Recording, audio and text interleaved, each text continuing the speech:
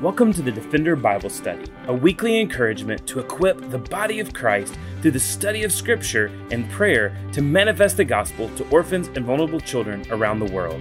This podcast is a ministry of Lifeline Children's Services where we believe that defending the fatherless begins by being rooted in God's Word. All right, welcome again to the Defender Bible Study. This is Rick Morton, and today we're going to be looking at Romans chapter 14, the first 12 verses. We're going to be talking about an issue that is of, I think, importance to all of us, which is how do we handle our liberty in Christ, and how do we handle that in terms of weaker brothers and sisters in the faith? And so, Chapter 14, Paul writes, "Except anyone who is weak in faith, but don't argue about doubtful issues. One person believes that he may eat anything, but the one who is weak eats only vegetables. One who eats must not look down on the one who does not eat, and the one who does not eat must not criticize the one who does, because God has accepted him. Who are you to criticize another's household slave? For before his own Lord, he stands or falls, and stand he will, for the Lord is able to make him stand. One person considers one day to be above another day. Someone else considers every day to be the same. Each one must be fully convinced in his own mind. Whoever observes the day observes it to the Lord. Whoever eats to the Lord, since he gives thanks to God. And whoever does not eat, it is to the Lord that he does not eat. Yet he thanks God. For none of us lives to himself, and no one dies to himself. If we live to the Lord. If we die to the Lord. Therefore, we live or die, we belong to Christ the Lord. Christ died and came to life for this, that he might rule over both the dead and the living. But you, why do you criticize your brother, or why do you look down on your brother? For we will all stand before the judgment seat of God, for it is written, as I live, says the Lord, every knee will bow to me, and every tongue will give praise to God. So then, let each of us give an account of himself to God." So the Apostle Paul is writing about a really practical issue that's happening in the church at Rome, and this is something that he writes about elsewhere.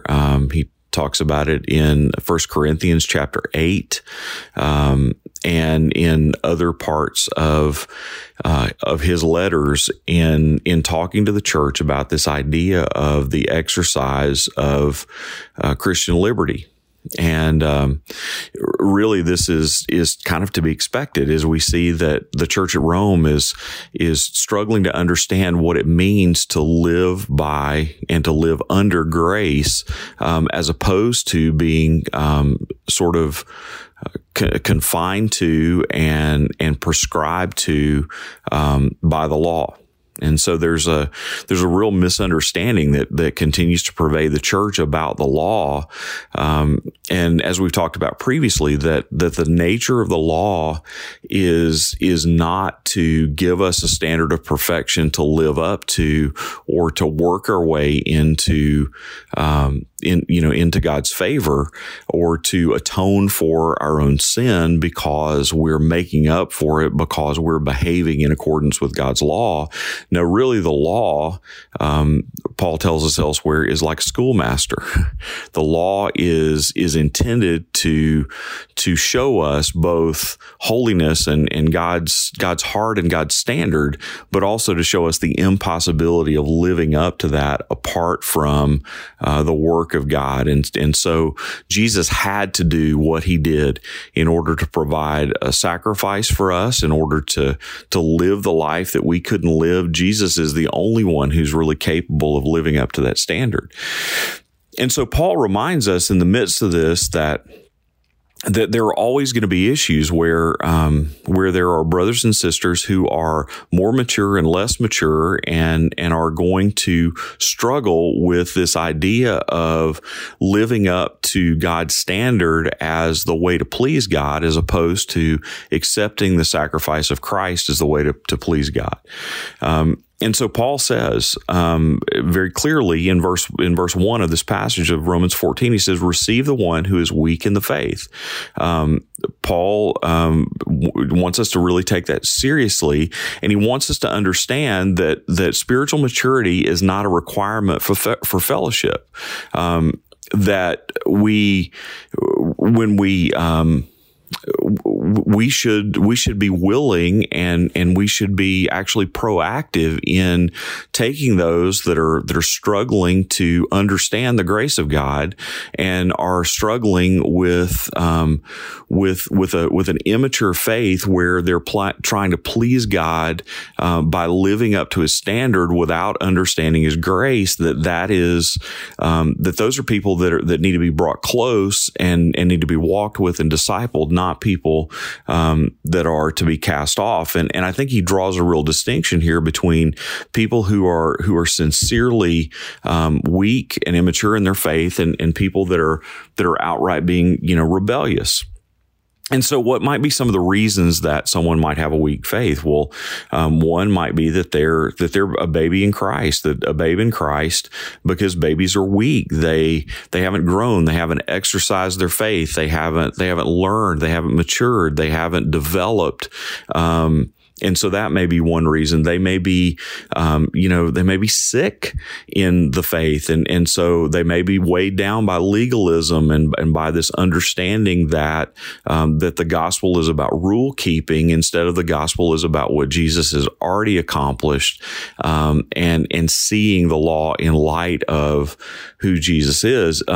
They may be malnourished. They may be believers who have been believers for a long time, and they may not necessarily have a bent view of kind of the economy of God and the economy of the way that we should live. But honestly, they may have been deprived of good teaching and time in the Word, and so they may literally be starving to death spiritually, and that's the reason that a Christian might be weak. And then the final situation might be that they really have lacked the exercising of their faith. And so what they're in need of is encouragement, and for us to walk with them and to exhort them to further press into Christ and to further live out their faith and to help their works to be able to match their understanding of their salvation by grace. Now, Paul talks about this idea of,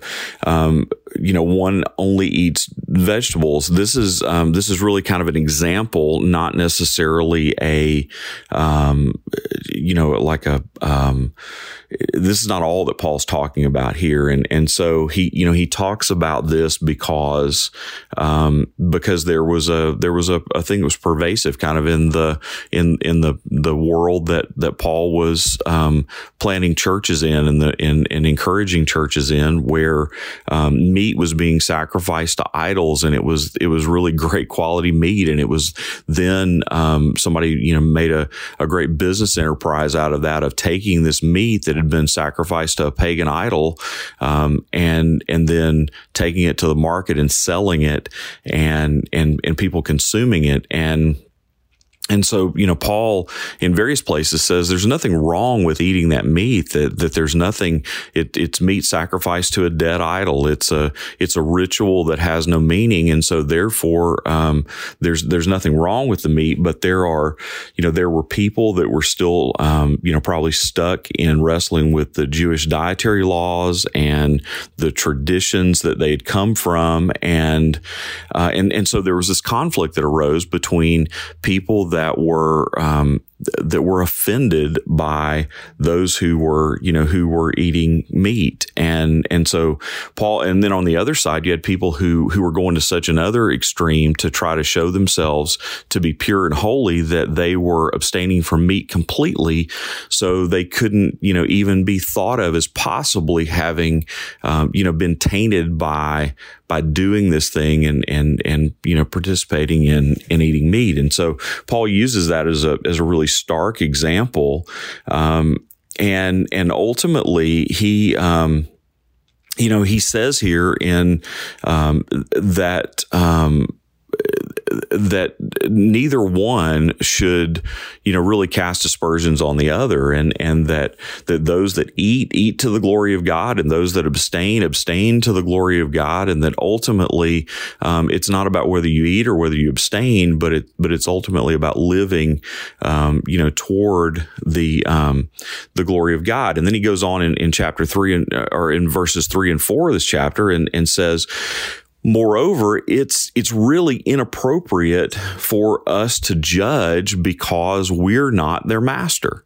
And I think, many times we hear the proof text of, judge not lest you be judged. And if that's as if that's some sort of license to sin or license to behave any way that we would want to behave. And that's certainly not, the idea that we see in the New Testament. But what we do see is that we've been set free from the law, that we've been given a new condition that we are now ultimately, responsible to, and we are bondservants to Christ. And so whose expectations do we live to? We don't live to the expectations of others. We don't live to the rule making of others, but we ultimately live according to the standard that Christ has placed for us. And that we ultimately are not to judge someone else and to judge those decisions that they make about what they eat or what they drink or about what holidays they observe or about those sorts of things. But ultimately, we're to live toward Christ. And so we see it, in verses 5 and 6 that Paul's saying that there is freedom in Christ and that there's freedom to see, many of these things that are not blatantly, called out in Scripture as being wrong or as being contrary to the will of God, that we have freedom in, but that the overarching ethic that we need to really think about here is that all of our lives are really lived as worship to the Lord. And so we don't need to isolate any action or anything that we do. And so the question is, when we eat something, are we able to do it so that we bring glory to God? When we drink something, are we able to do it in a way that we're able to worship and to see God and to praise God and ultimately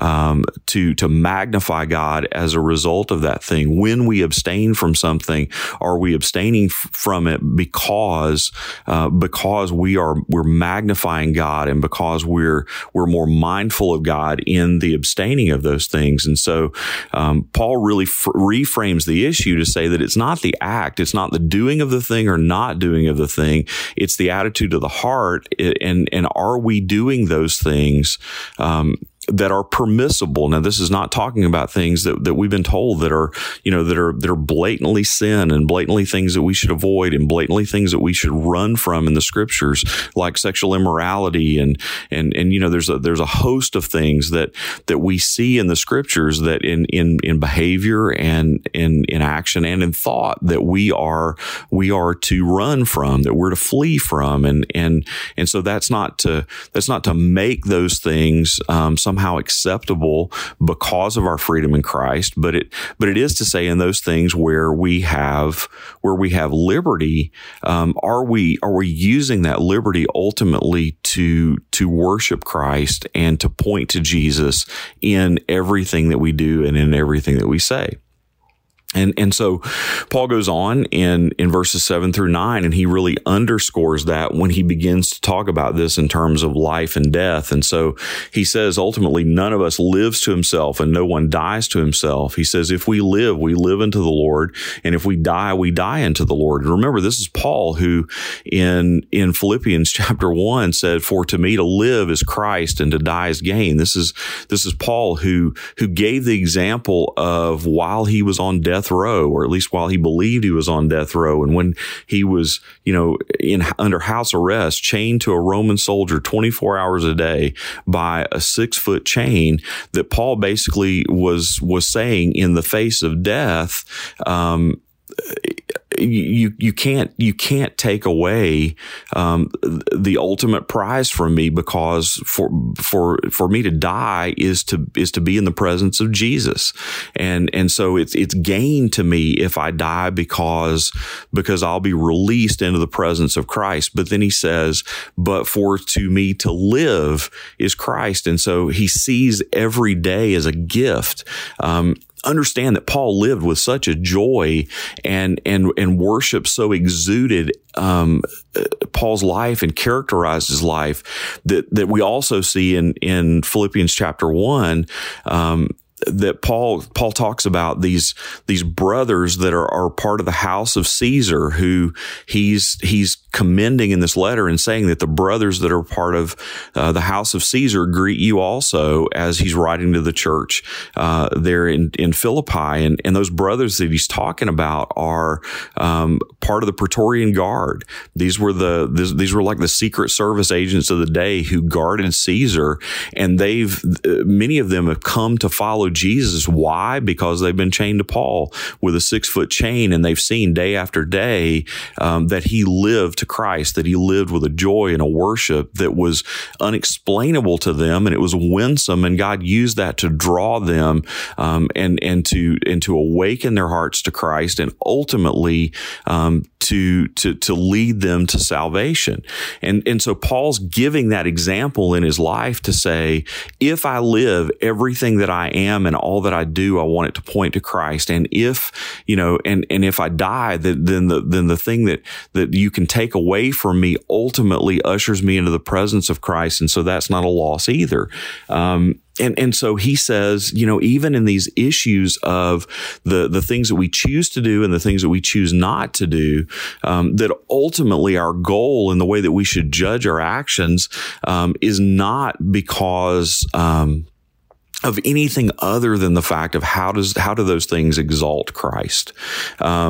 And then ultimately he reminds us here at the very end that we will give an account of our lives, all of us, each of us, to God in verse 12. And so you look at verses 10, 11, and 12, and he says, why do you criticize your brother? Why do you look down on your brother? Because ultimately you're going to be the one that's going to stand before God, and you're going to be the one that's going to be called to account for your own actions. And we have a tendency, and I think it's part of our sinful nature, that we want to somehow rank ourselves against others, and we want to show ourselves to be a little bit better or not quite as bad as other people, and to look at sort of our relative spirituality when Jesus presents a completely different standard, which is holiness, it's perfection, it's Him. And that what we strive for is we strive to be like Jesus in everything that we do, in everything that we say, in everywhere that we go, in every opportunity that we have in life. Why? Because Christ deserves the worship of the world. And so we are given the opportunity to be able to magnify Him. And so when we begin to think of this in terms of being judgmental of others, and we're completely missing the point that this is not about a race to become a little more holy than someone else, because there's no such thing as being a little more holy. You're either holy or you're not. You're either pure or you're not. And what we understand is that apart from Christ, none of us are pure, and that we are covered in the, by the perfection of Christ, by the purity of Christ. We've been made over by the blood of Jesus. And so we should strain in every opportunity to use even the things that we eat and the things that we drink and the way that we exercise and the way that we use our free time and in the ways that we use our gifts and our intellect and our ability and the way that we administrate our finances and everything in order to point people toward the glorious gospel and point people toward who Jesus is. And so ultimately, he reminds us by quoting Isaiah 45:23 in verse 12, to say that, look, ultimately every knee will bow in worship of Jesus. Everyone will acknowledge Jesus at some point, but he's reminding us as believers to use our lives today to point people to Jesus and not to wait until that point of judgment when those that have been rebellious and have not followed Jesus will be forced to bow their knee to Christ when they'll have no other alternative. And so Paul's saying right now, don't fall prey to these meaningless squabbles, but love each other, push each other, help each other, disciple one another, walk with one another, and encourage one another to use the opportunities that are before us to be able to live in a way that exalts and magnifies Jesus. Really glad again that you continue to join us for the Defender Bible Study every Monday. We're continuing in our study of the book of Romans, and we want to encourage you to pray with us as well. And so this week we're praying for the countries of Latin America that Lifeline works in, and we want to pray specifically for several things. One, that God would use the central authorities in Central and South America, in Latin America, in order to protect children and ultimately in order to be able to defend children in ways that are best. We pray that we at Lifeline and those that work with us on the ground at Lifeline would have great relationships with the central authorities of governments throughout Central and South America, throughout Latin America, so that we can do the work of advocating for vulnerable children and vulnerable families, but most of all, so that we can put the gospel of Jesus Christ on display. And so we pray for the hearts of those who are working in those government institutions, that they would see the authenticity of Jesus and that they would be drawn to want to follow Jesus, and that God would give us the privilege to be able to use the things that we do in ministry in order to be able to affect them for eternity. We want to pray for families who are considering and who are in the process of adopting from Latin America. We want to pray that God would guide their steps and that God would order their steps and that God would deliver them to the destination that He has for them at just the right time. We want to pray for children in Latin America who are vulnerable to be protected. We want to pray that the church will rise up and minister to families that are moving toward being broken and fractured, and that the church will be used to be able to help to reconcile and to reunify those families. We want to pray that the church will step in places where reunification can't happen, and that the church in Latin America will foster and will adopt in greater numbers within their own nation. And we want to pray for Lifeline and for our global orphan care ministry as we seek to work in countries in order to build capacity for believers to be able to adopt and to foster.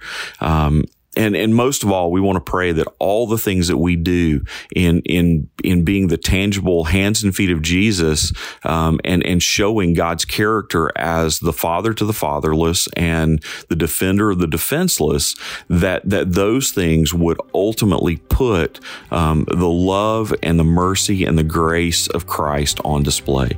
And so thanks again for being with us. We hope you'll join us back here again next week as we continue in the book of Romans, looking at the rest of chapter 14.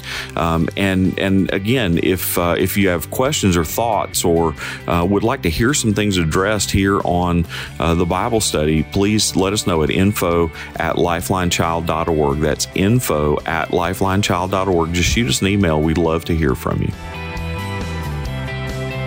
Thanks again for joining us for the Defender Bible Study. If you enjoy making this podcast a part of your weekly routine, we'd love for you to take a moment to subscribe, rate, and review the Defender Bible Study to make it easier for more people to find.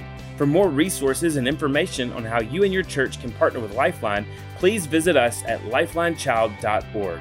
Follow us on Facebook, Instagram, or Twitter by searching for Lifeline Child. You can email us directly at info@lifelinechild.org. We look forward to seeing you again next week for the Defender Bible Study.